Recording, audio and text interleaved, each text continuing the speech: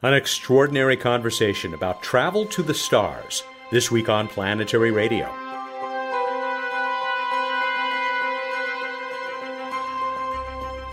Welcome, podcast listeners. I'm Matt Kaplan of the Planetary Society with more of the human adventure across our solar system and beyond. Something unprecedented today as we leave our regular format and possibly our senses for a very special conversation about plausible interstellar missions. My guests are UC Santa Barbara physicist Philip Lubin and his former intern turned partner Travis Brashears. At a little more than an hour, it is the longest interview we've ever aired as part of the regular show. Because of that, Bruce Betts and What's Up are moving to the head of the show with Emily and Bill. Let's get started with the Planetary Society's senior editor, Emily Lakdawalla. Emily, let's start with the hot one, and it's a hot photo. That's right. We're talking about the hot planet Venus, of course, and an image from my blog that actually uses heat to see Venus's clouds. You're looking at an image of Venus that is shot at a wavelength of 2.25 microns. And at that temperature, Venus's lower atmosphere is blazing hot, radiating heat out into space, but some of that is blocked by these very turbulent-looking clouds. It's a really unusual image of Venus, part of a set that Akatsuki took and posted on the occasion of its first anniversary in orbit, its first Venus anniversary, that is. We'll skip the third rock from the sun and go on out to Mars and the surface of the red planet. Yeah, fittingly for the summer, both rovers, Opportunity and Curiosity, are road tripping right now. Curiosity is put on about half a kilometer south from the last drill site, and during that time has traversed about 25 meters vertically, which means that it's about time to start drilling again. So look for Curiosity to stick another drill hole in a Martian rock sometime in the next month. Meanwhile, Opportunity has finished the initial look at the Marathon Valley and is now road tripping around to the north side of the valley. I got to talk to John Cassani, manager of the Mars Exploration Rover's Opportunity. He is such a proud guy, and he has every right. 12 and a half years of that rover crawling across the surface. And 43 kilometers now. The odometer just ticked over. Absolutely incredible. All right, there's one more for us to talk about. That is out at Jupiter, where this is going to be a big month, but we still have to wait a little while. Yes, I'm really looking forward to August 27th. It'll be the first time that Juno has swung close to Jupiter since orbit insertion. On the occasion of orbit insertion, they weren't allowed to have their science instruments on. So this will be the first time that they get to use these science instruments very close to Jupiter. And of course, in addition to science instruments, they also have the education and public outreach camera called JunoCam, which will give us our first amazing high-resolution polar views of Jupiter, as well as the closest ever images of Jupiter's cloud tops, if everything goes well. So keep your fingers crossed and stay tuned on August 27th. This is just a taste of what you can find in Emily's What's Up in the Solar System August 2016 edition. She just posted it. It is at, of course, planetary.org. Just look for her blog. It's a July 29th entry, and will get us through an exciting month in the solar system. Thanks very much, Emily. Thank you, Matt. Our senior editor, she is the Planetary Evangelist and a contributing editor to Sky and Telescope magazine. Bill Nye is the CEO of the Planetary Society. Bill, I don't care. I want to believe that water is making gullies on Mars. Well, man, I guess I do too, but you got to respect the facts. That's science. Yeah, I'm sorry, man, but these gullies, not the recurring slope lineae, everybody, not the RSLs, which were formed by water. These are other gullies that people presumed were formed in this, my understanding, presumed to be formed in the same way, or formed by something else. And I love the speculation. Blocks, chunks of frozen solid carbon dioxide, blocks of dry ice, sliding down hills on Mars. I mean, it's crazy if that's how it went. And we determine this by looking at the soil that is in these gullies. And you would expect to find clays, which are a result of water flowing, some alkaline materials, but we don't find that. And when I say we, and I say they, we're talking about instruments aboard satellites in orbit around another planet. It's just cool. You guys, when we show they're probably not water, they're probably not water. We are learning so much about Mars. It may not always be what we'd like to learn or what we wish we could learn, but it's the truth of another world. That's right. That's right. And you got to, and I love it in the sense, Matt, that it's the process of science. When new information comes in, you revise your outlook, your knowledge about the other world, you change it.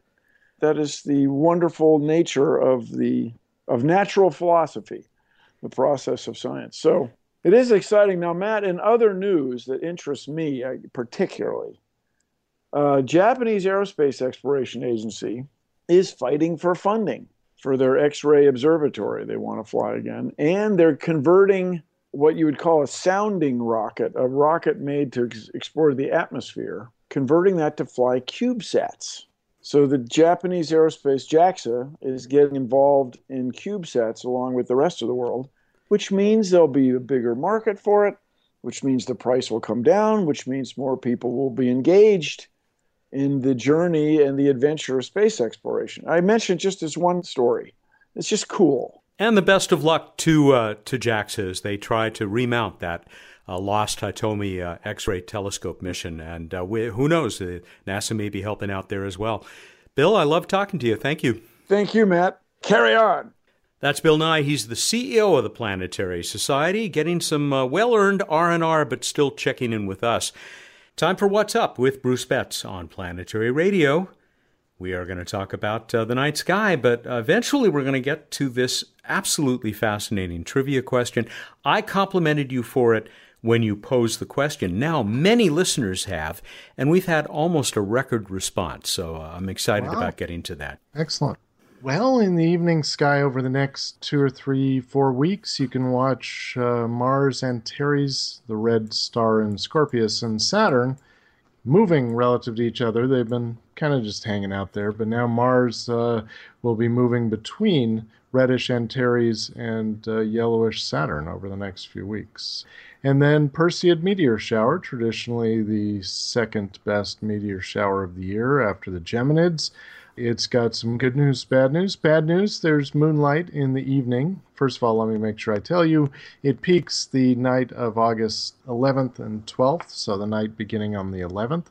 It is a broad peak, so you can be watching for Perseids from now to a week or two after the peak.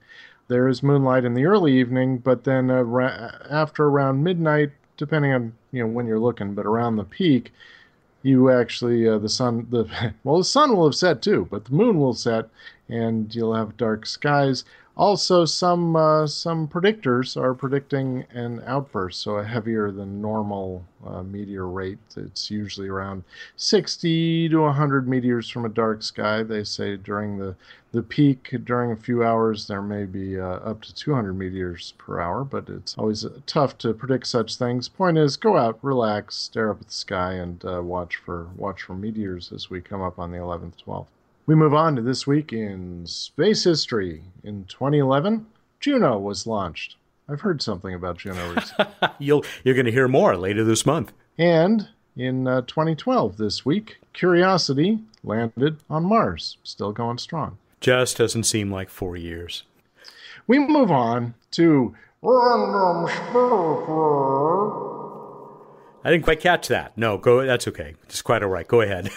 Comet Swift-Tuttle, the parent comet of the Perseid meteor shower, was noted in the sky by Chinese observers in both 69 BC and 188 AD. Not bad. All right, we move on to the trivia question that you enjoyed so very, very much. I asked you, if you landed at the same latitude and longitude on Earth as Apollo 11 landed on the moon, what country would you be in? How'd we do, Matt? I guess good. Really, really good. As I said, a near record. Random.org picked out a first-time winner. It's Kendra Mullison from, get this, Poison, Montana. I love her answer. The landing site would be well within the boundaries of the Democratic Republic of the Congo, although I'm sure the Congolese would be surprised we didn't take a more affordable mode of transport. She got it right? Yes, indeed. Pretty much everybody figured out that it was going to be in the Congo, and I got some examples for you after I tell you that Kendra has won a Planetary Radio t-shirt a Planetary Society rubber asteroid, and a 200-point iTelescope.net astronomy account on that worldwide network of telescopes, nonprofit network that you can use. Point them anywhere you like with your 200-point or about $200 account. Todd Yampole of Chandler, Arizona, he said, "You'd be in dense jungle coming down at that spot in the Congo several days from the nearest town by moon buggy." And kind of in line with that, just to give you a place to go to, Pietro Carboni in Chester, New York said, "The nearest restaurant, it's in the city of Kisangani. It's about 100 miles to the east."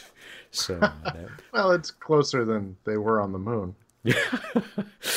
We also heard from John Garachet, who said that it was solved, this answer, by the earth science students of the Grove Street Academy. So good on you, students there at Grove Street. Congratulations. Good job.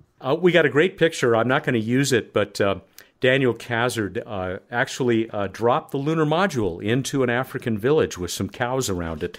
So thank you for that bit of Photoshop creativity.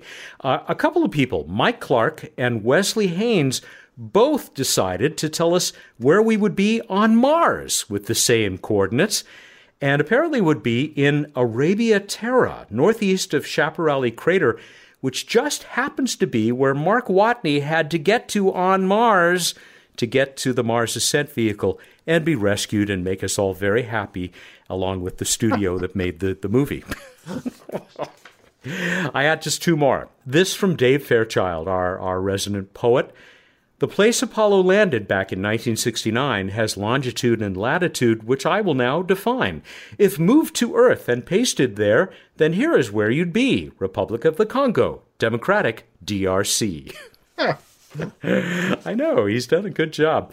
I was going to call it quits because we had so many of these, and I apologize to all of you who had equally great answers. We just don't have the time. But this from Mark Little, who says, "I'm not obsessed, but I now plan to move my family to live there in the Republic of the Congo on that exact spot so I can call our new home Tranquility Base." Wow, that is devotion. That is devotion. And he's moving from a nice place, too, and I think it's in Ireland, Port Stewart, Ireland, actually. All right, we're finally ready for next week's question, and I got a great prize. I've got a straightforward question for a change. What spacecraft flew past Comet Borrelly in 2001? Go to planetary.org/radio contest. You've got until the 9th of August. Can you believe the year is flying by? Tuesday, August 9 at 8 a.m. Pacific time to get us the answer to that new question from Bruce. And here's what you'll get. I ran into our friend Andy Weir, the author of The Martian. He kindly signed another copy of the book. It's sort of just open copied, but we're going to give that signed copy of The Martian, it's a paperback copy, to whoever wins this one, and we'll throw in a rubber asteroid as well, a Planetary Society rubber asteroid, and maybe an iTelescope.net account too, if you're nice. All right, everybody, go out there, look up in the night sky, and think about mold-colored molding. Thank you, and good night. Is that how it got the name? I never thought of that. Thank you. You learned so much on this show. I try to help. He's Bruce Betts. He's the Director of Science and Technology for the Planetary Society, who joins us each week here for What's Up. And for you podcast listeners, stay tuned as we now go into a conversation with Philip Lubin about interstellar travel. This is Planetary Radio. Hello, I'm Robert Picardo, Planetary Society board member and now the host of the Society's Planetary Post video newsletter. There's a new edition every month. We've already gone behind the scenes at JPL, partied at Yuri's Night, and visited with CEO Bill Nye. We've also got the month's top headlines from around the solar system. You can sign up at planetary.org/connect. When you do, you'll be among the first to see each new show. I hope you'll join us. Hi, Emily Lakdawala here with big news from the Planetary Society. We're rolling out a new membership plan with great benefits and expanded levels of participation. At the Planetary Society, passionate space fans like you join forces to create missions, nurture new science and technology, advocate for space, and educate the world. Details are at planetary.org/membership. I'll see you around the solar system. Welcome back to Planetary Radio. I'm Matt Kaplan. Get comfortable and fasten your seatbelts. It's going to be a thrilling ride, beginning with a 30,000 G kick in the head. When we last talked with Philip Lubin and Travis Brashears, they were getting ready to make a presentation about using a giant laser array to defend our planet from near-Earth objects. Little did I know that their work was about to reach Warp 9, which is a mixed metaphor of sorts. I'll let them tell the story. Philip is a founding member of the Experimental Cosmology Group at the University of California, Santa Barbara. Travis Brashears just finished his first year as an undergraduate at UC Berkeley.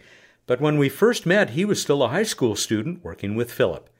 Now, these two pioneers are working together on a plan to send probes to Alpha Centauri and beyond. You'll hear them mention the Breakthrough Initiative, created by Russian billionaire Yuri Milner. For more about that staggering effort, check out our episodes for August 4th and 11th last year. Philip, Travis, it is such a pleasure to get you back on the show. I don't know if you remember, it's not that long ago. It's only been a little bit more than a year since we first met in a cafeteria in Italy at the Planetary Defense Conference, and that's where this started. Yeah, I actually do remember that. I believe I had lima beans. one of my great loves in life, in addition to steel-cut oats. Yes, I remember that very much. You know, frighteningly, I think you're right. I think I do remember you having lima beans. It's pretty bad. It's probably what extraterrestrials eat anyway. Yeah, a lot has happened since that time in, what was it, April of 2015? Yes.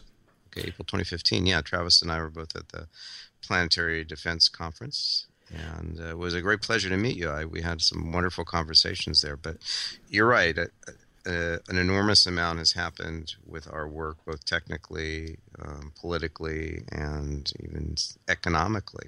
Yeah, I would not have imagined a year later, which probably just about 12 months later, that things would change so dramatically. I would not have either, and I feel like I got in on the ground floor here. Travis, you have moved on. I hear you're now at UC Berkeley. Yeah, I go to school at Berkeley and study engineering physics, and I'm also pre-business. All right, good. You'll be an interstellar entrepreneur with that background. Yeah, exactly. We'll be paving the new companies to the interstellar travel frontier. Move over, Elon. Yeah, watch out. Mars is not enough. We got to get some background because not everybody's going to be familiar with this. Philip, give us the thumbnail description of what you have proposed for getting not humanity, but our presence out to the stars.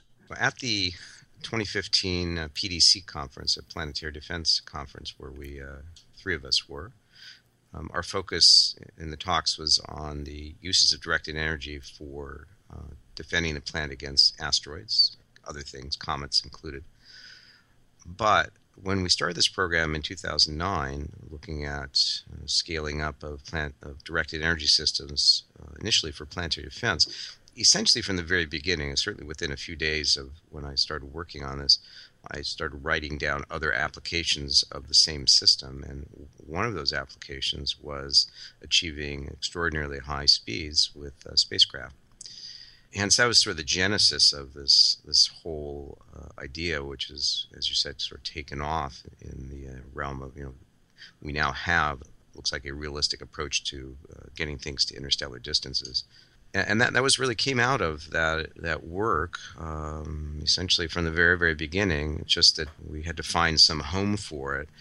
We proposed to NASA several times, and finally in 2015, they funded our Phase 1 NIAC program with the NASA Institute for Advanced Concepts to explore the uses of directed energy combined with wafer-scale spacecraft to achieve relativistic speeds, which would then enable interstellar travel within a human lifetime in the sense that we would get to the target in significantly less than a human lifetime. And that was sort of our goal, is make it not 1,000-year missions, which people have talked about, in terms of world ships where you send people, but we wanted to talk about what could be done today in reality, not with some hypothetical, warp drive or wormhole or things that don't exist, but rather with things that do exist and being applied in intelligent ways, while being hard is feasible. And so that's basically the combination. You use directed energy in the form of a laser array to use the momentum in the photons to push on a reflector, which then drives the spacecraft at incredibly high speeds.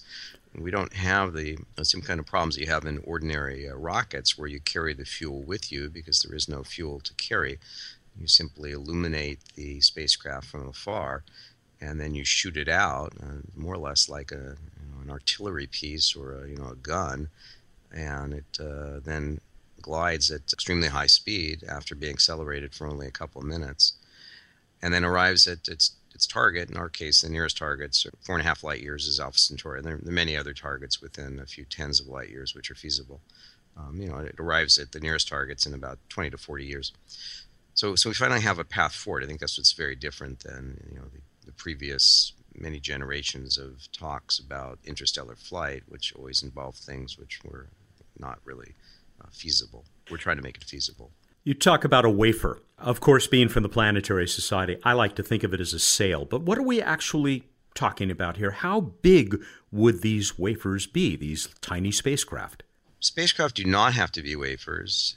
We've focused in the NASA program on a very small spacecraft because a second part of the program, in addition to producing these extraordinarily large laser arrays, which are the key to success in the whole program, whether a space-based or ground-based laser array, the key is to build large, not just high power, but large in aperture phased arrays. So that's key one. Key two is to produce spacecraft that are of low mass, because the lower the mass of the spacecraft, the faster it goes for a given power and size of array. So we focused on producing spacecraft at the wafer scale level, so literally things that are 10, 20, 30 centimeters in diameter and very thin, which sounds somewhat preposterous to people that are used to thinking of the Voyager spacecraft or the Curiosity rover or any of the common spacecraft, which are very heavy and have all kinds of sophisticated things on board that can be used for digging holes or taking pictures. But our spacecraft is one of the design of spacecraft is to simply fly by a target, take pictures, measure radiation fields, measure magnetic fields, do spectroscopy on the target, and you can reduce all of that, including the laser communication system, the onboard power systems. You can reduce that to a wafer, and that's sort of the second thrust of this research. And then the third one is the reflector. So in addition to the laser array and the spacecraft you're sending out, which can be a wafer size, but it could also be a CubeSat, just keep that in mind, or it could be a 100-kilogram, Voyager class spacecraft, or it could be a shuttle class spacecraft. But larger mass is slower. So to realistically get to the stars with the kinds of system we're talking about, you want to keep it very small, preferably well under 1 kilogram. The wafers actually are about 1 gram. The reflector, on the other hand, is not very large for the small spacecraft case. The wafer scale case, the sail is of order a meter. So you're not talking about a very large, and you're certainly not talking about something that's very massive. It's very tiny. You could easily hold it in your hand. And that becomes a very different kind of mission to the, say, Project Daedalus or, Orion or, many of the projects that people talked about in the past for achieving high speeds, both inside the solar system and out. It's totally different than what people normally think about in terms of solar sailing missions. In solar sailing missions, you want very large reflectors that are very low mass. So at least the low mass is similar, but you want very, very large reflectors. For laser-driven devices, spacecraft, you want very small sails. It's completely opposite, and it's not obvious until you go through the mathematics that you actually go faster by having smaller sails. The optimum point, which we show in our paper called A Roadmap to Interstellar Flight, is when the mass of the sail equals the mass of the bare spacecraft. That's when you achieve the maximum speed. So for a wafer scale spacecraft, the sail is only on the order of a meter or so. It's a human size. So it's very, very different than what you may be thinking of in terms of, say, a solar sail the kind that you're working on at the Planetary Society. It's vastly different, and it's counterintuitive. People keep saying, make the sail bigger, make it bigger, make it bigger, and I keep telling them, no, if you make it bigger, go slower. Just it's counterintuitive. We will put a link up, by the way, to that paper, A Roadmap to Interstellar Flight, along with some other terrific links on this week's show page at planetary.org/radio. One of the links I'm going to put up there is to this terrific Time Magazine video interview that both of you appear in. Travis, you kind of get the last word in that video. You talk about what we opened with, sort of this increasing acceptance of the possibility of this that you've started to see. Yes. It's definitely opened up a wide array of missions, as Phil was explaining. You really could go from just exploring our solar system or going interstellar, and that's really where we've gotten a lot of traction is the interstellar case. But there's a lot of missions along that roadmap that we'll also be able to do, and it opens up a lot of profoundly interesting means to explore the universe. That's what we hope to gain out of this. And what I mentioned in the Time video at the very end was, at first we started off with a lot of critics, which was very true. People would really, like, in conferences and talks, we'd kind of get funny looks, like, they're proposing a kilometer-class laser array, like, these guys are a bit insane. But as we've gained a lot of traction through our NASA NIAC and now the Breakthrough Starshot program, it's become a lot more feasible, and people have come to realize that this is the future, and this is where we have to go. I want to hear more about the laser array that would be needed to do this. You've started to build a prototype, right, on a small scale? Yeah, we have in the lab, we have small-scale demos, and of course, people have been using directed energy for a wide variety of purposes in different ways for many years, although not of the kind that we're speaking of. But they're analogy in everyday life. Many of the clothes that you're wearing right now, some of them are probably cut with a laser with directed energy. Your smart device has pieces that are cut with lasers. Lasers used for medicine and many different purposes. Now those are in general not phased arrays of the kind that we're talking about.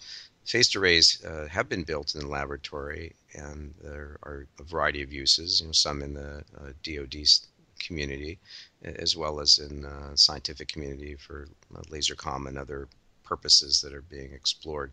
But it's a very new technology, and one which is only now coming into sort of its own, if you will. And what's happened is the advances in the photonics industry, driven largely by telecommunications and other applications, medical, and et cetera, have now pushed this technology to the point where we can begin to apply it in ways which are highly non-traditional. So what we're looking at, and have since really day one, it really hasn't changed. The basic scenario, if you go back to our early papers, it's almost exactly the same, is to use what's called a MOPA design, MOPA, which is a master oscillator power amplifier array. It's very much like a radar phased array system, which is becoming increasingly common in radar systems on ships, and eventually it'll be used at airports. That allows you to electronically steer the beam with a relatively flat panel of radar emitters that are phased and then controlled so that you can orient the beam. The analogy in radio astronomy that some of your viewers or listeners I'm sure are familiar with is something like the VLA. Or the very large array out there in New Mexico, right? Or ALMA in Chile. Right, ALMA in Chile, or VLBI, where people do very long baseline interferometry. If you look at the Event Horizon Telescope, another example of doing phasing over large distances. But for us, we're not operating at radio wavelengths or millimeter wavelengths. We're operating at in the near infrared, about 1 micron.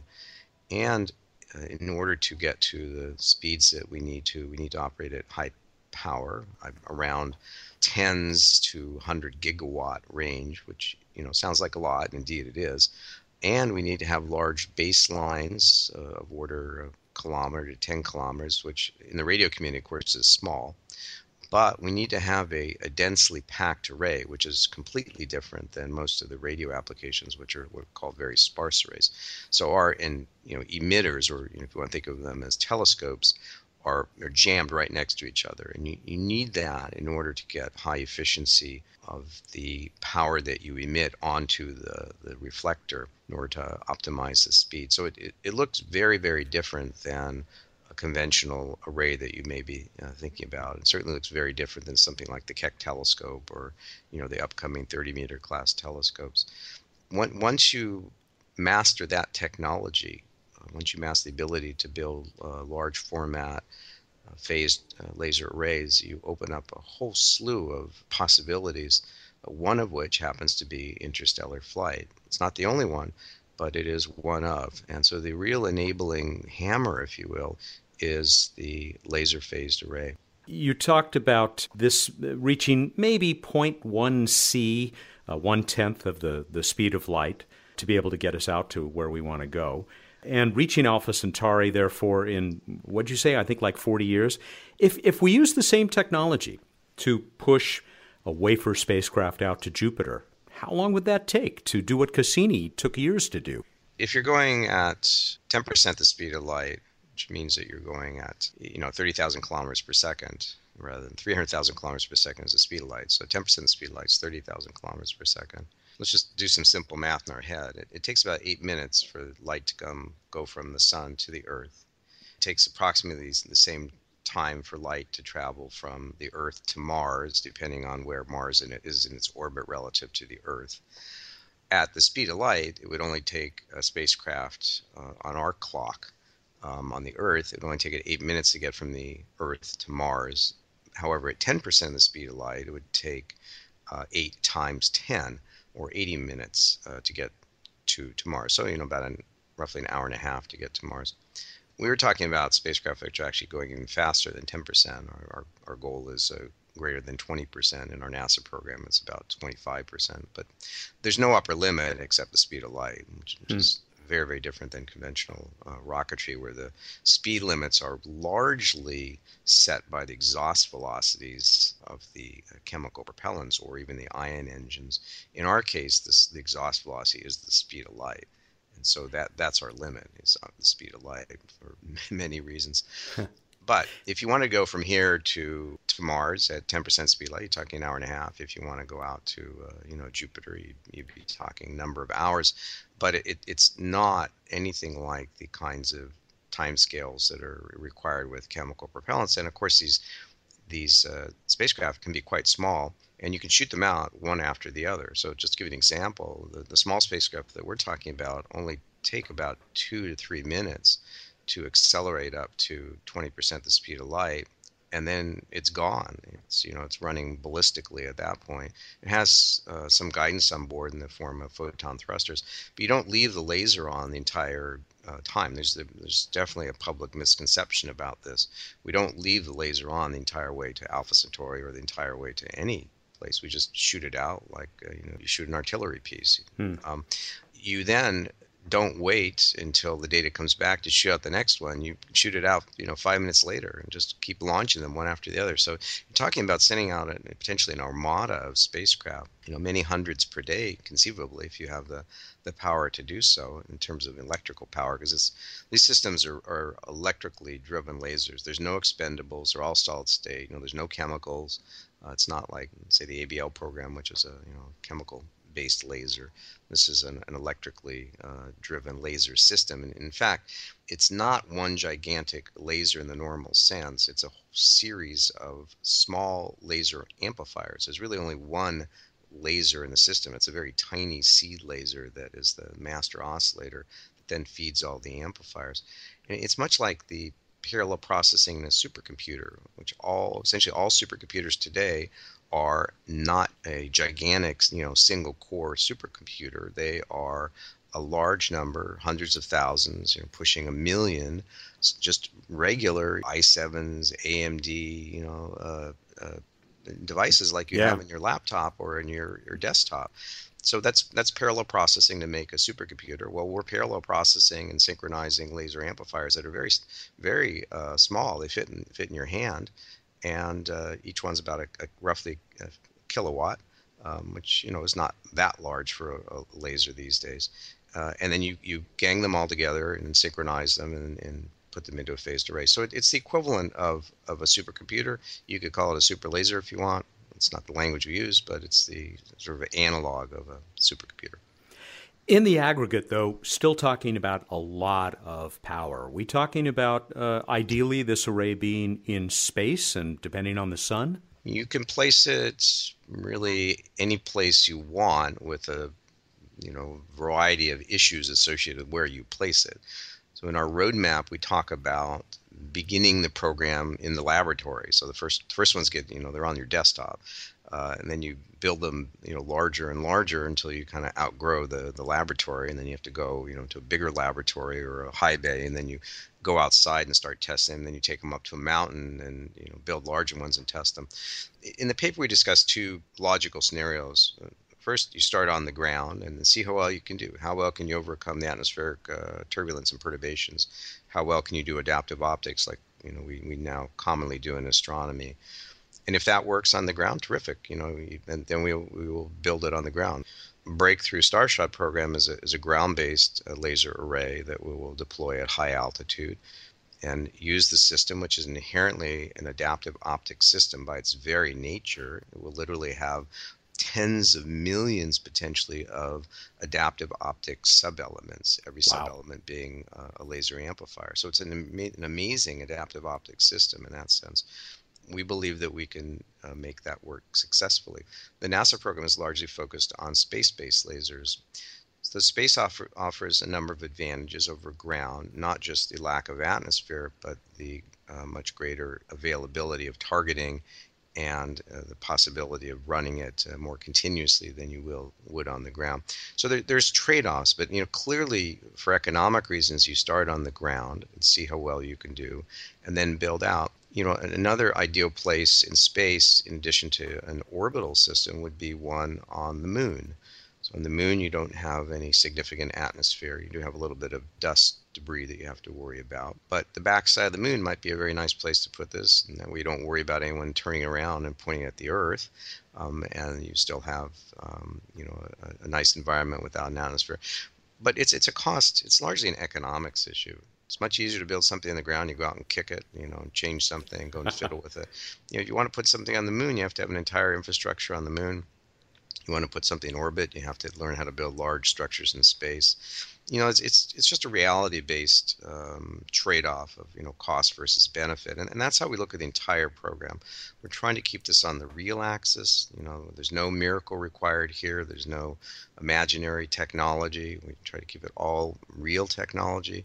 All things which are many of the things are scaling exponentially, much like they do in the electronics world, so that things get much better and much cheaper as time goes on, and that's precisely the case in photonics. And in our paper, you'll see a plot of the performance as a function of time and the cost decrease as a function of time, and they both behave with a beautiful exponential curve, much like the so-called Moore's law curve. In fact, it has almost identical time scale, where the doubling time increase in performance and the lowering of cost by a factor of 2, both being about 18 months in photonics and about 18 to 24 months in electronics. There's no reason those should be the same, but they are. That's part of the key to the future, is to reduce the price to the point where we can afford to do this. Let's talk about the third leg of that work that you mentioned, the reflector, because I would like to hear how, with this kind of energy, how do you keep this from immediately ionizing your spacecraft before it has a chance to accelerate to the stars? Well, this is covered in gory detail in the paper, but let me give you some examples just to help people feel a little more comfortable about this. 100 gigawatts to anybody, including me, sounds like an enormous amount of power to put on anything, and clearly you wouldn't want to get a suntan in 100 gigawatts power placed on your body. So it wouldn't be a good day for you. On the other hand, in your everyday life, and probably on this call, almost certainly on this call, is a fiber optic transmitting data from one place to another, for this Skype call. That fiber optic generally will have an amplifier with it to boost the signal level over long distances. Those amplifiers are not dissimilar to the type of laser amplifiers that we'll be using, they're at a different wavelength, and the materials are different. We're using ytterbium. They use erbium.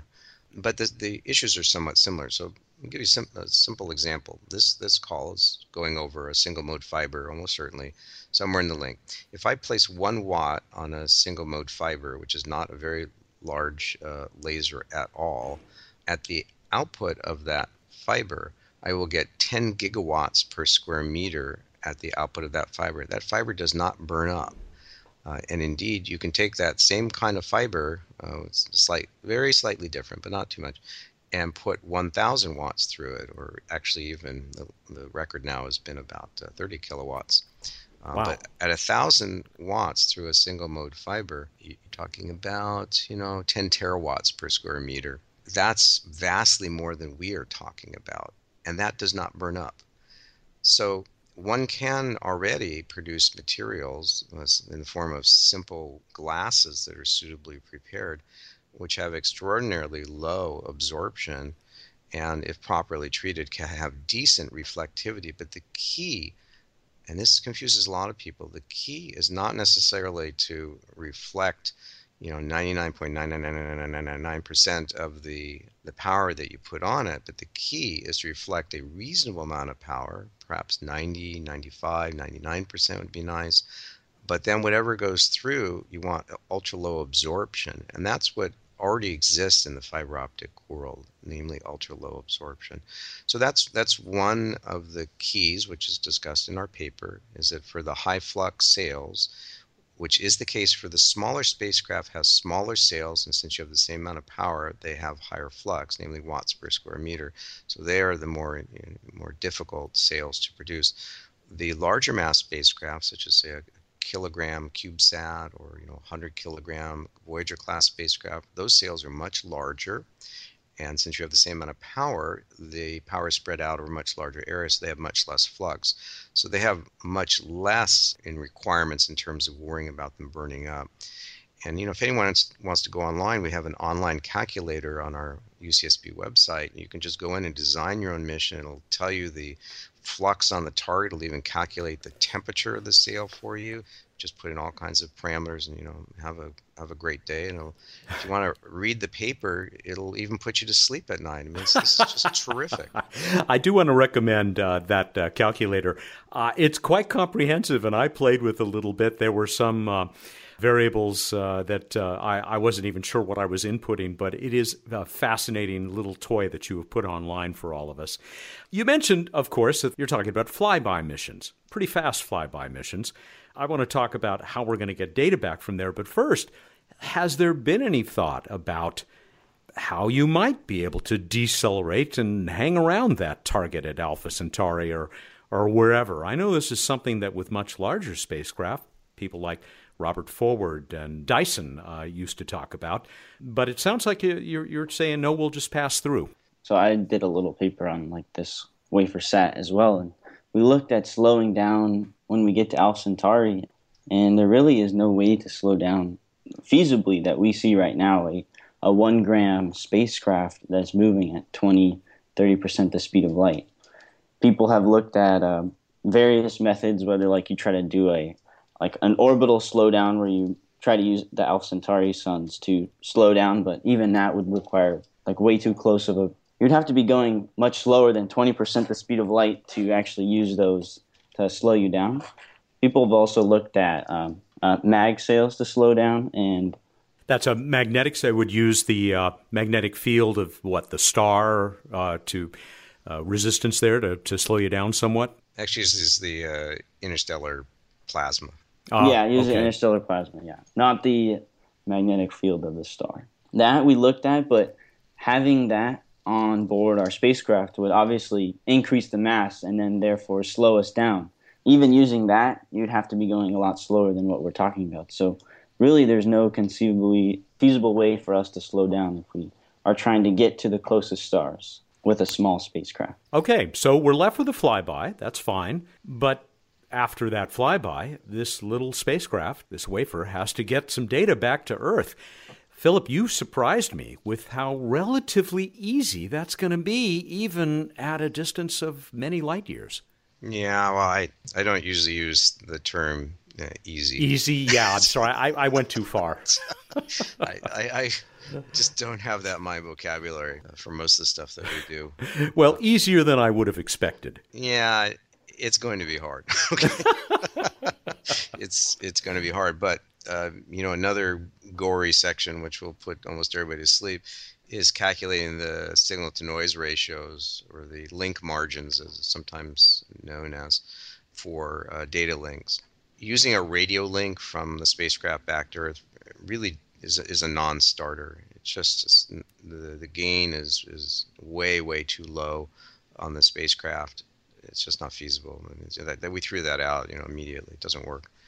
Then you're left with a laser communication system, and we solve that mathematically. You look at both the signal level you get at the Earth, and the number of photons per square meter per second, as well as the backgrounds. And I don't want to bore you with all the details. Knock yourself out in the paper. The key is the laser array which you use to propel the spacecraft is reversible, in that it is a bidirectional system. So the same laser array that you use to transmit can be used as a phased array telescope, namely that you can use it as a receiver.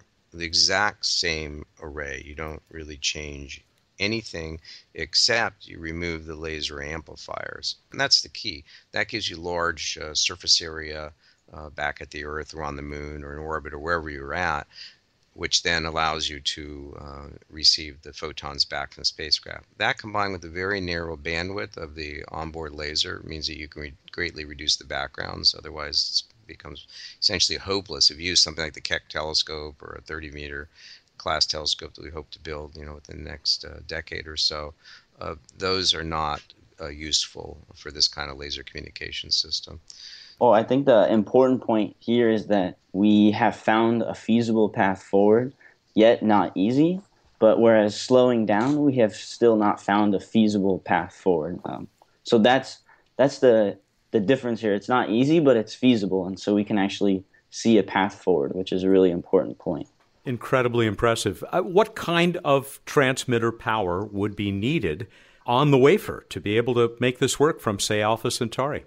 On board, we've looked at using like a 1-watt burst of for a laser communication on board the spacecraft to achieve data rates back to the kilometer scale array back at Earth or around Earth or at the Moon. The mission, if you think about it, you start out from the Earth, you blast these things out literally. They're going out at tens of thousands of Gs in acceleration. I mean, it's just amazing. More Gs than a typical artillery shell at launch. You might think electronics fall apart at that point, but they don't. I mean, there's already electronics on munitions, so that's doable. The sail is another issue. That's a real concern. Once you are far away from the sun, you don't have the sun to provide power through photovoltaics any longer. So on board the spacecraft is a small RTG, a radiothermal generator. So oh my gosh. Isotope. A very tiny RTG. Incredibly tiny. Yeah, very tiny, less than like in the milligram scale. But then once we get to like our target, say Alpha Centauri, we'd have PV or solar panel on board to power up the spacecraft once it gets there, so we can have actually higher than 1-watt burst data rates back to the star system. But on board, this tiny grain of plutonium to get you to the stars. Yeah, exactly. Correct. Right, so that provides power during the cruise phase when you're outside the solar system and you're not yet at the targets. You don't have any significant sunlight or starlight to fire up your photovoltaics, but it provides enough power to keep things alive. And once in a while, you store energy on board the spacecraft in thin film capacitors and some other things that we're working on. And then you burst back a little bit of data to the Earth, and then you use the photon thrusters on board to point back at the Earth, and there's star trackers and all kinds of stuff on board. You just assure yourself that your spacecraft is still alive. It's like calling home, but you don't do that very often. It's when you are in the encounter phase that you have more power, and then the photovoltaics give you much greater source of power. Actually, in the paper, we discuss this whole thing in gory detail and look at two modes. The basic mode is that there is no photovoltaics, that we simply use the onboard power source in the RTG. The baseline data communication system uses that. even a small amount of PV on board, even on, let's say, the backside of the wafer, gives you orders of magnitude more power than the RTG. So the 1 watt burst is assuming using nothing but the RTG on board with data, with energy storage that we burst back. But once the photovoltaics fire up, then you have many, many watts. And if you put photovoltaics on the sail, then you can have, hundreds of watts potentially available. And so we have some options. Since this is a long-term program, this is not something that we're going to build, 5 years from now or 10 years from now, that we're going to build prototypes now and work out a lot of the R&D. We're looking at a 20, 30-year program, so there's a lot of technology which will get developed and will just be better for us. But what we're looking at is using existing technology, and already works on paper for existing technology. Imagine what will happen in 20, 30 years from now when we have some incredibly new technology, which we already see the seeds of coming down the line. And so this is going to just look better and better as time goes on. Yeah, Moore's Law is a wonderful thing. Back to the reversibility of the array itself. Rather than just detecting photons, could it be used for creating images as well? And you could see where I'm going here. One of the things that we point out in the paper is that you can use the same technology as a path forward to kilometer or greater optical telescopes, which we don't really have a good path forward currently with existing technologies. It becomes extraordinarily difficult to build very large conventional optical systems. Even segmented optics becomes a real nightmare in terms of the mechanical systems required. And this system is electronically steered, and it doesn't have to be in the shape of an ordinary telescope. It can be flat, it can be wavy. As long as you know where things are, you can use that same mode of having a phased array telescope as an imaging device. Now, it's not the same as having a 1 kilometer round mirror or segmented mirror. So it's not exactly the same. And so it has certain limitations that we're going to have to apply this, to particular areas of astronomy where we really need large aperture area. But it is essentially a large telescope that you can raster scan the image, do spectroscopy on images, which is probably where we'll find its main applications in the beginning. But it is a path forward to extraordinarily large telescopes, and that offers a revolutionary advancement potentially in astronomy. Let's go back into flashlight mode with that array. It will be by far the biggest flashlight humanity has ever created. How about using it to say hello across the universe? SETI. Well, as you know, there's some controversy in the SETI community about listening versus talking. This is, I think, more of a religious discussion than it is a scientific discussion, as I point out to many of my colleagues, because we're already transmitting. In fact, this show is likely being transmitted or will soon be transmitted. And when we talk to each other on our cell phones, every time we turn on a radar system at an airport, or every time we turn on an adaptive optics laser at a telescope, or any time we have laser comm from Earth to space, or from Earth to drone, or you name it, we're transmitting television, radio, etc.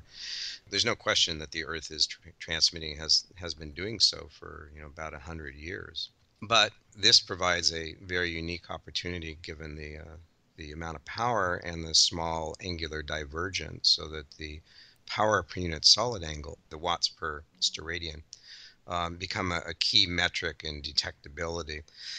So there is another paper that we wrote, which is on the archives and on our website, called The Search for Directed Intelligence, which basically turns the problem around and asks the question, given our technological abilities to build the kind of laser arrays we're talking about now for interstellar and for planetary defense, what are the consequences of that for being seen by other civilizations? But more importantly, what is the consequence of another civilization being at the same technological readiness level that we are at now and about to embark on? What does that mean for us being able to detect them? So hopefully, and the SETI community would be out of business if this weren't the case, hopefully other civilizations are not as skittish as we are about transmitting. Hopefully they are sending out information. Otherwise, the SETI community should just pack it up and go home. But the consequences, as discussed in the paper, are really quite profound. if there were a single civilization like ours will soon be in the NASA program or the Breakthrough program, and if they had the same kind of laser array that we're, embarking on building, if there's a single civilization anywhere in our galaxy and they adopted a very simple strategy of just pointing their laser array at stars, which is where we think life has a higher probability of being near in terms of planets being associated with stars, then we could detect that single civilization anywhere in our galaxy with a very tiny, and I mean tiny, like a 10 centimeter class telescope that's suitably arrayed. Wow. And that's a very profound statement with a few year survey. So it's all covered in this paper, A Search for Directed Intelligence. And we can detect extragalactic civilizations. We can detect a single civilization in Andromeda, which we believe there are approximately 1 trillion stars, and therefore of order hundreds of billions, maybe trillion planets in Andromeda. We can detect that with a simple less than 1 meter telescope on the Earth, inside the Earth's atmosphere, in a few years. Again, a single civilization in Andromeda. And then if you go out from there, the paper discusses detecting life across the entire universe. The signal is so bright that you can literally be seen across the entire horizon out to easily redshift 10. Pretty far. That's incredibly early, and we don't think that there's, in our sense of what it takes to form life, we don't think that life forms at redshift 10. And the paper actually discusses the high redshift case as well, and gives you lots of plots of how old you are versus redshift. But you can kind of look at it. I think redshift 1.5 is a reasonable point to say if it's life like on Earth and it took as long as we took to develop, then that's a reasonable redshift to target. But at redshift 1.5, you have a phenomenal number of galaxies. So, let's just do the math really quickly. In our galaxy alone, there's of order 100 billion stars, and we now believe that there's roughly 1 planet per star, roughly. And in the universe is roughly 100 billion galaxies. So we think that the number of planets in the universe is of the order of 1 billion trillion planets in the universe. So it brings up a really interesting, both scientific and philosophical point. If they're out there and they are at least as advanced as we are, or presumably more so, why don't we see them? So, yeah, as Enrico Fermi said, where is everybody? So either they don't exist, or they're not at an advanced enough level, or we're not looking in the right band, or they're using different means of communication, or maybe we're in the forbidden zone. Do not contact, because this species of life is dangerous and crazy. And that's the prime directive. Yeah, we don't have anything to do with those people or those life forms. I don't know, but I'm not a SETI person. I just wrote the one SETI paper my entire life, and I may stop there. But the paper has really profound consequences as to detectability. And the one thing I really like about the paper, not just that I wrote it, but this whole idea that you can set up a very simple ground-based survey and kind of answer the question of, is there a single advanced civilization anywhere in our galaxy that's transmitting in a band that we can see in our ground-based survey, which is quite a broad band optically. Yeah, yes or no. And of course, if it's no, it could be fine. They're transmitting somewhere else, or they don't exist. But this technology that we're talking about has truly radical and transformative consequences, one of which is signaling. But of course, signaling only happens at the speed of light. So if we were to shine a beam out today to Andromeda, the nearest large galaxy, it would take, some 2.5 million years to get there. Well, that's not very exciting. Even if we send it out to the Kepler planets, which are typically 1,000 light years away, it would take 1,000 years for light to get there. So it makes much more sense to look at other possibilities rather than try to send to those other possibilities, in my mind. But still, I think there's a bit of an illogical and irrational debate going on in the scientific community about transmitting, because clearly we transmit every day. And anyone who is supportive of our project to build a 100 gigawatt laser array must surely realize that that beam is not going to just stay on the spacecraft going out. It's going to spill over into the universe. So if you don't want to transmit, you better shut us down immediately, as well as shut down your cell phone and shut down all laser comm and all adaptive optics lasers, etc. This is an area where I definitely have some discussion with people, but we're abiding by the point of not transmitting it at this point. I'm willing to settle for our immediate stellar neighborhood. I think that's just fine. Travis, do you want to get in on this, even just about how mind-boggling it is? It's really mind-boggling, and I think the best analogy that I can kind of think for what we're talking about is basically instead of how we've normally done SETI, where we look at kind of the entire universe, rather let's look at specific targets with our system. So you kind of imagine our world or our globe, and instead of looking at like all the ocean and all the land, you just pick out certain bits of the land to look at and analyze and see, okay, are we getting a signal from this specific location? I think it's a much better and easier way to do SETI than what we've recently done. So I think that's the best analogy Phil has talked about with me, and I really think is profoundly interesting. Before we wrap up here, you need to talk about Breakthrough Starshot. We've talked a little bit about NASA's support for the work that you're doing. And, of course, Breakthrough Initiative has come up. We talked about it just last year on this program with Andrew Ian, and how it is the SETI portion, the listening for whoever may be out there. But there is now this third element of Breakthrough Starshot, in addition to listening and getting the word out to the public, where they're providing you with some support. This is pretty amazing, isn't it? I mean, I've had several people talk to me about Yuri Milner, the Russian billionaire who's behind this, and tell me, no, he's not a crackpot. This guy is the real thing. He knows what he's doing, and he is certainly passionate about all this. This story was really an interesting story. First of all, Yuri I find to be just truly brilliant and interesting as a person to talk to. We have just a great time talking about things. But the story behind this is really one of those coincidences in life. We wrote a proposal to NASA in 2013 and finally wrote the 2014 proposal, which got funded in early 2015. We wrote a long paper, which was essentially ready in mid-2015, submitted to JBIS, the Journal of the British Interplanetary Society. I had given a talk at the SETI Institute in February 2014 on planetary defense using the kind of technology that we're talking about now for interstellar, and mentioned that one of the applications, in addition to planetary defense and SETI, was relativistic transport. I was told that meeting I should talk to Pete Worden, who was the head of NASA Ames. The SETI Institute is near the NASA Ames facility. He was not at that meeting, and we actually did not run into each other until October 31st of 2015 at the 100-Year Starship conference in Santa Clara. He was walking out the door. I was just about to give a talk. He had to rush off to a meeting. I just gave him a quick rundown of our NASA program, which he was not familiar with. He said, "Sounds very interesting. Please send me whatever you have." And then he had to run out the door. So I didn't realize at the time he had actually stepped down from NASA Ames as director and taken up the directorship of the Breakthrough Foundation. So I sent him the paper in a couple days later, and he calls me back probably 2 weeks later and said, "Oh, really interesting and first credible thing I've seen on interstellar flight."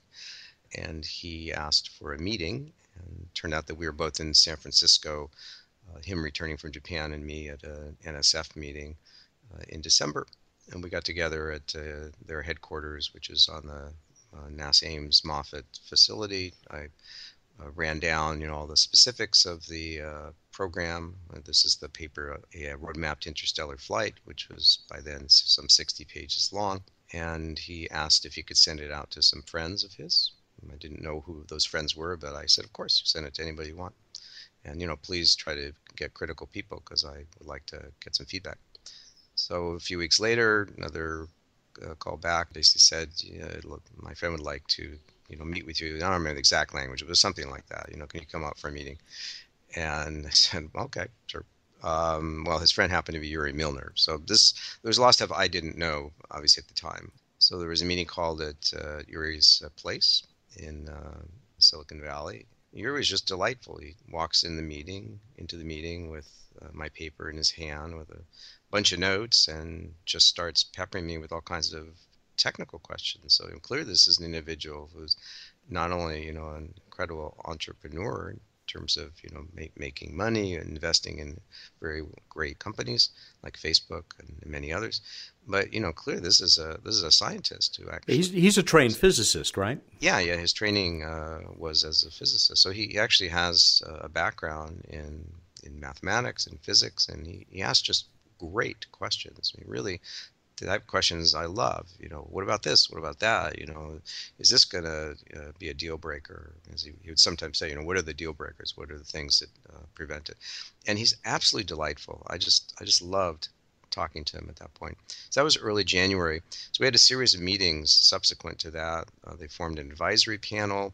He said to me very clearly, I want to send this out to other people to get them to vet it, just to make sure there's no major mistakes. He explained that his dream from being very young was to go to the stars, but he didn't have a way to do it, and now he saw a path forward with our work. He made it clear that if this were to be vetted positively, that he would be willing to invest in it, in intellectual as well as be able to put some resources towards it. An advisory board was formed.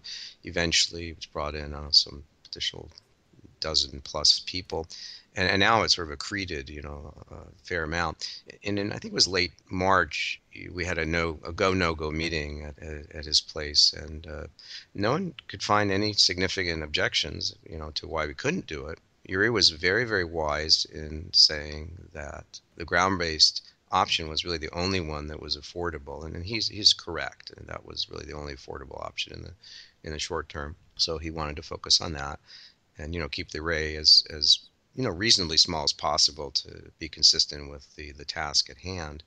But he was just so passionate about getting to the stars. It's just a joy to interact with a person like that. And he said finally, okay, I can't see a problem, and I'm willing to invest $100 million in the research and development program, which he said he wanted to announce on April 12th, which I didn't know what the significance of April 12th was, but he explained it to me. His name is Yuri's Night. Yeah. Right. His name is Yuri. He's named after Yuri Gagarin, which is the first person to leave the Earth, April 12th, 1961. So there was the 55th anniversary at the announcement in New York on April 12th, 2016. That's how that program went. It all came out of the NASA program, so we have to make sure that we properly credit NASA. He's just a really brilliant guy. I really love working with the team, as is Pete Worden. Pete Worden is delightful. He's so non-traditional, out-of-the-box kind of person, just a great guy to work with, as is the rest of the team. Ann is on that. Ann's on that. Andrian, yeah. Right.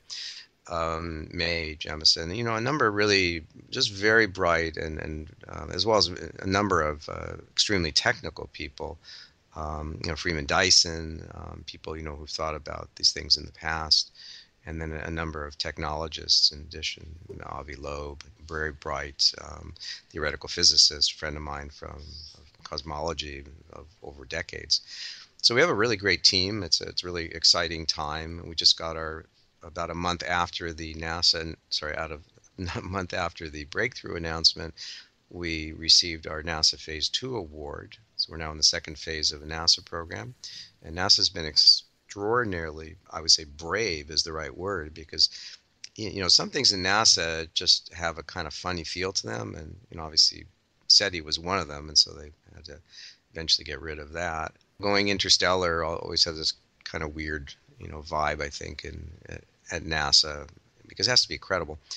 And they, in the reviews of our proposal in 2014, they eventually came back and said this was, sort of the most futuristic, as I think they said, science fiction-y proposal that they had seen that was credible.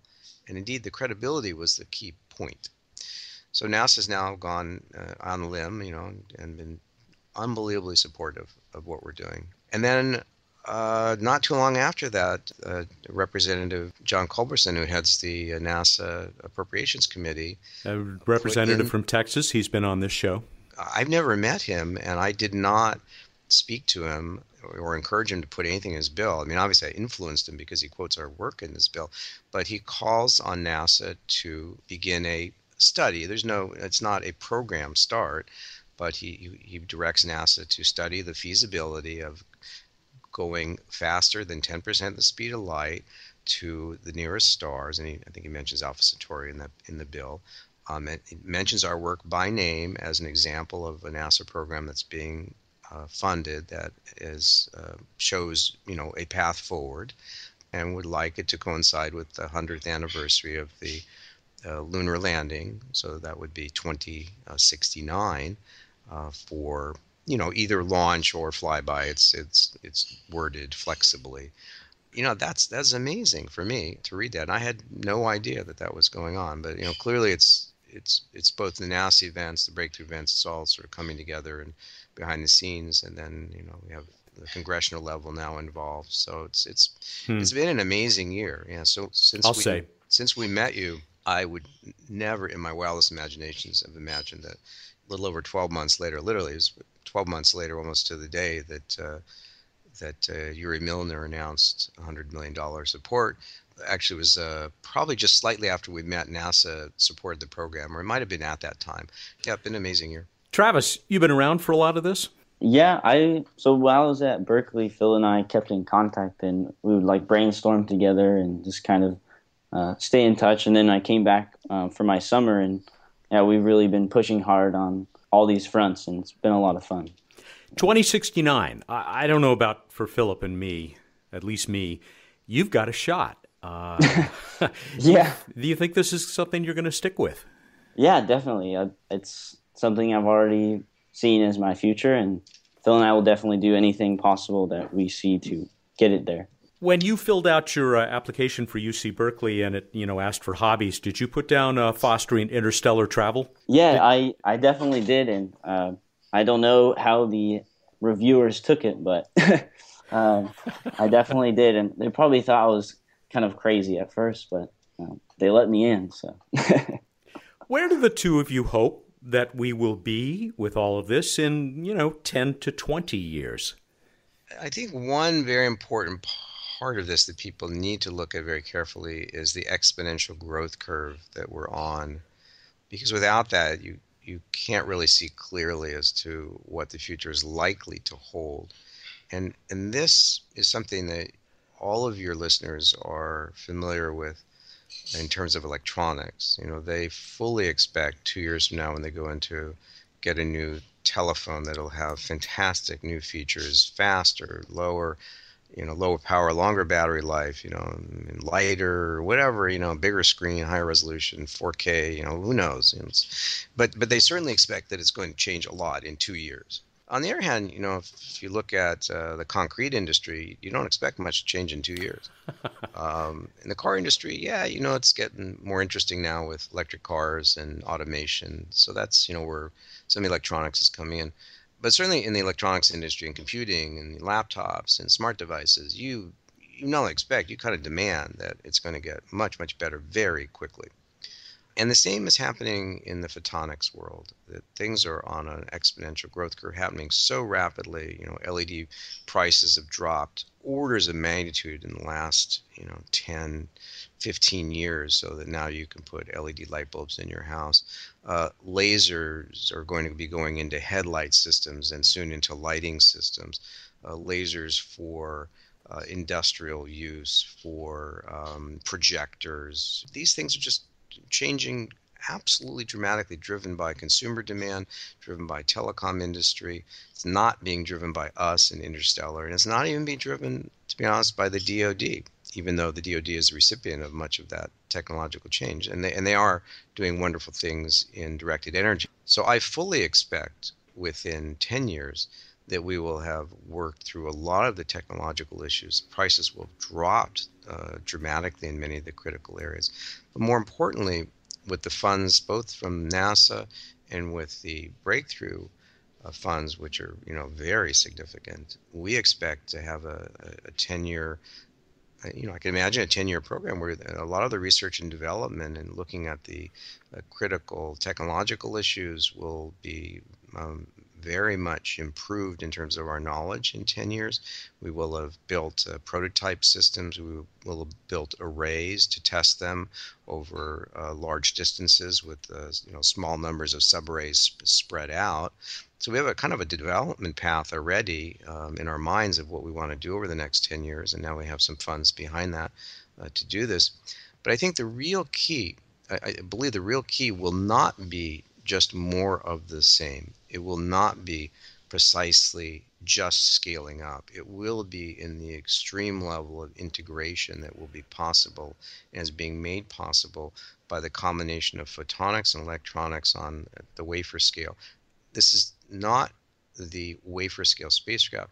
This is wafer scale integration of photonics, lasers, phase shifters, waveguides, all kinds of nitty-gritty details, which can now be reduced and are being reduced down to the wafer scale. That will be the dramatic change that will happen over the next 10 to 20 years, and it's that, I firmly believe, which will enable this program to not only succeed, but to be affordable, and will have absolutely revolutionary consequences in the deployment of this kinds of technologies rather ubiquitously in many other segments of society, having nothing to do with planetary defense or interstellar travel, but having sort of everything to do with using lasers to better humanity's, a place on Earth, making clothes, making devices, in medicine, helping with, some sorts of laser surgery.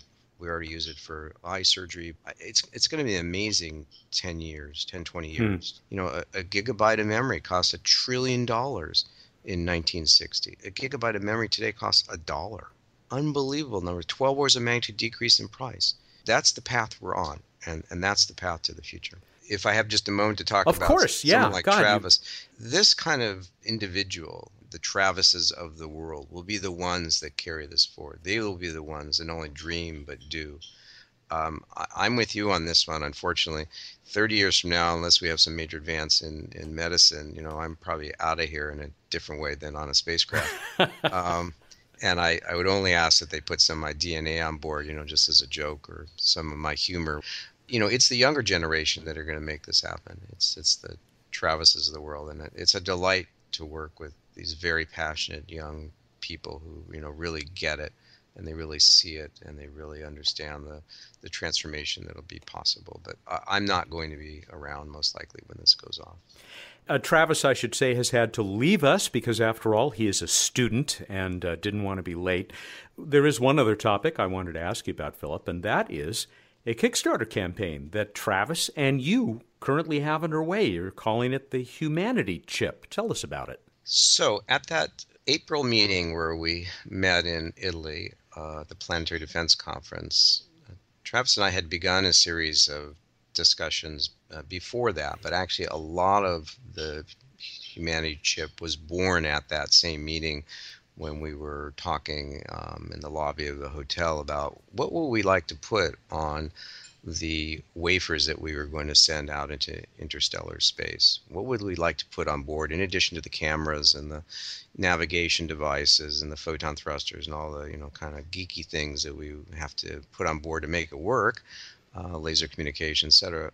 How could we carry humanity with us? And it's basically at that moment that we really started serious discussions about what was going to go on board. And so we did some math and decided we could put messages from every single person on the planet on board. So much like the Voyager program carried with it, the Golden Record, which has a tiny sampling of humanity on it, on a record, it's about the size of a big old style record. We can now place a message, a picture, eventually a movie, digital DNA, poems. Ann Druyan told me just recently, instead of having to, choose a handful of songs as they did for the Golden Record, how about every song ever recorded? Exactly. So we can send out the Library of Congress. We can send out, the entire iTunes, whatever. I'm not a social media person, but, we could send out, you're right, every album ever recorded. And that's part of the goal of the Humanity Chip, is to take humanity with us on every space mission, not just the interstellar ones, but we want to start now. So we asked the university if we could do this inside the university. We wanted to crowdfund a human-based effort to put humanity on board and make possible the ability for every person on the planet to literally be a part or be on board every space mission, and particularly the future interstellar missions, as emissaries of humanity. And we now have that capability technologically to do so at rather low cost, and at such a low mass as to not perturb any spacecraft mission that we currently have, and not even perturb the interstellar spacecraft missions that we're talking about. We could stick one of these on every, NASA launch, every SpaceX launch, every Russian launch, every ESA launch, and carry humanity everywhere. Get every child in the world that wants to participate to write a note, picture, make a sketch. It's truly phenomenal when you look at it from a technological point of view. But our point of view was really an extremely altruistic point of view. We're not out to make money. We're out to bring humanity with us. And so we are, the university said, no, we can't do it inside the university because we don't have the ability to accept crowdsourced funds. It was just a technical issue. So they said, just do it outside the university. So we said, okay. All right. So we started a Kickstarter about a week and a half ago, with the goal of placing the voices of all of humanity on board. Imagine sending your picture of your favorite dog or your pet, or a picture of your parents, your grandparents, or your children. Just something that we want to engage people to get on board, literally. So if you want to learn more about our desire to bring humanity with us on all space missions, in particular bringing the voices of children, go to Kickstarter.com, or just look up Kickstarter, space Voices of Humanity, just as it sounds, or go to directed.energy, no.com. But it's easier, just go to Kickstarter or Google us. Just Google Voices of Humanity Kickstarter, and it'll get you right to the page. We do need some money to make this happen, to gather the data, to parse the data, to put it on the small silicon wafers and prepare them for launch. We've already talked with launch providers to arrange some launches. And this is a very dynamic program, so the Humanity chip that we produced today will be different than the one that we produce next year. So we want this to be a continuing program that will evolve with time, not only as people get older and change their writings or pictures, etc., but technology is on an exponential growth curve. So what we can do today will pale by comparison than what we will do 10 years from now. We will literally be able in 10 years to take an HD movie from every person on the planet and put it on board. What we can do today is take a message from every single person on the planet and take small pictures from every person on the planet and put it on board, and take digital DNA from a number of people on the planet who want to do so. But this is a very dynamic program, one that we hope all of humanity will join with us. A special part of the program is to enable children that can't provide even a dollar pledge, which is the sort of minimum category. We're going to work with schools in countries where there's not possible for children to do this, to make it possible, so people can pledge to help other children. We'll take some of the funds that we get in addition and direct them towards getting information from children, letters from children that couldn't otherwise afford it. But we'd love people to get their messages and their pictures and their movies and audio. Some people have told us that they want to send the worst science fiction movies onto our black hole chip, which we have another chip called the black hole chip. By the way, everyone, Travis has rejoined us. He's now in his car, headed to wherever he needs to be. Travis, go ahead. But yeah, it's really interesting because it allows everyone access to space exploration, whether it's just for our first mission to low Earth orbit, then to eventual missions, say to the moon or to Mars.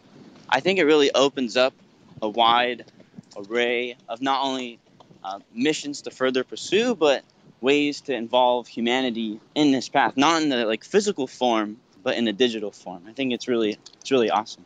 Let me ask you the question I started to when we lost you before. Philip talked about where he hopes things will be in 10 years. I just wanted to see if you wanted to add anything to that, and even farther down the line, since you will be around. We can actually use directed energy systems for a much wider variety of applications than we've talked about. And some of those applications are what I see as the future, and Phil and I are working on that now and going to publish a paper soon. And I think that's really where the future will lie. And when we talk about relating to computers and the computer industry, and the Moore's paradigm that we kind of see happening in lasers. I think it's the next coming industry, just like the computer age. So I really think that's where the future will be and will hold for all of us. So you're right in step with Philip on this. Travis, since you are much more social media savvy, can you tell Matt how people would, contact us on the Voices of Humanity? So basically it works is the person's Twitter handle name will be free as long as they tweet at HumanityChip, which is our Twitter handle. And then if they just want that Twitter message to be included on the HumanityChip, they just go to our Kickstarter and pledge $1. And then you can add extra things from there. Say you want to have up to 10 tweets, or you just want to upload a private document to us later on. That would cost around $5. It goes up from there in terms of what kind of data you want to put on board. But yeah, you really just tweet at HumanityChip. We do it all for you from there. Gentlemen, you have been so incredibly generous with your time. I am very grateful for this, and also for the truly amazing, awe-inspiring work that you have underway. And I look forward to following your progress as we head for the stars, quite literally. Thank you so much. Thanks a lot, Matt. Yeah, thanks, Matt. Planetary Radio is produced by the Planetary Society in Pasadena, California, and is made possible by its far-sighted members. Danielle Gunn is our associate producer. Josh Doyle composed the theme, which was arranged and performed by Peter Schlosser. I'm Matt Kaplan. Clear skies.